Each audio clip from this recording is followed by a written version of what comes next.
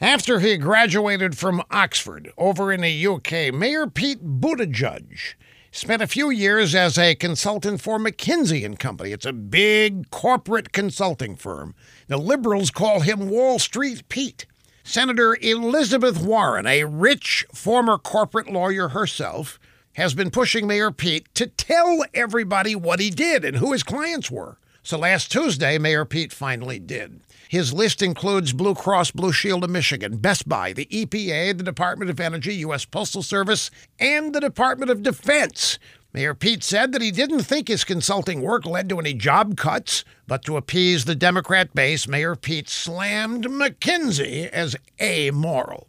Now, some seasoned Democrats are worried. They're afraid these anti-corporation purity tests are going to hurt Democrat candidates. They're panicked that Republicans will accuse Democrats of waging a war on prosperity. Former Chicago Mayor Rahm Emanuel points out that when they're fighting over who's more anti-corporation, Democrats are not explaining how they're going to grow the economy. Because they can't. They don't. Rahm, you and your fellow Democrats are anti-corporation. You're anti-business. Your party's been waging a war on prosperity for decades, except when it comes to your own prosperity, which is what you're all about. Finally, the Democrats are exposing each other for what your party is really all about, and you're right to be worried about all of that.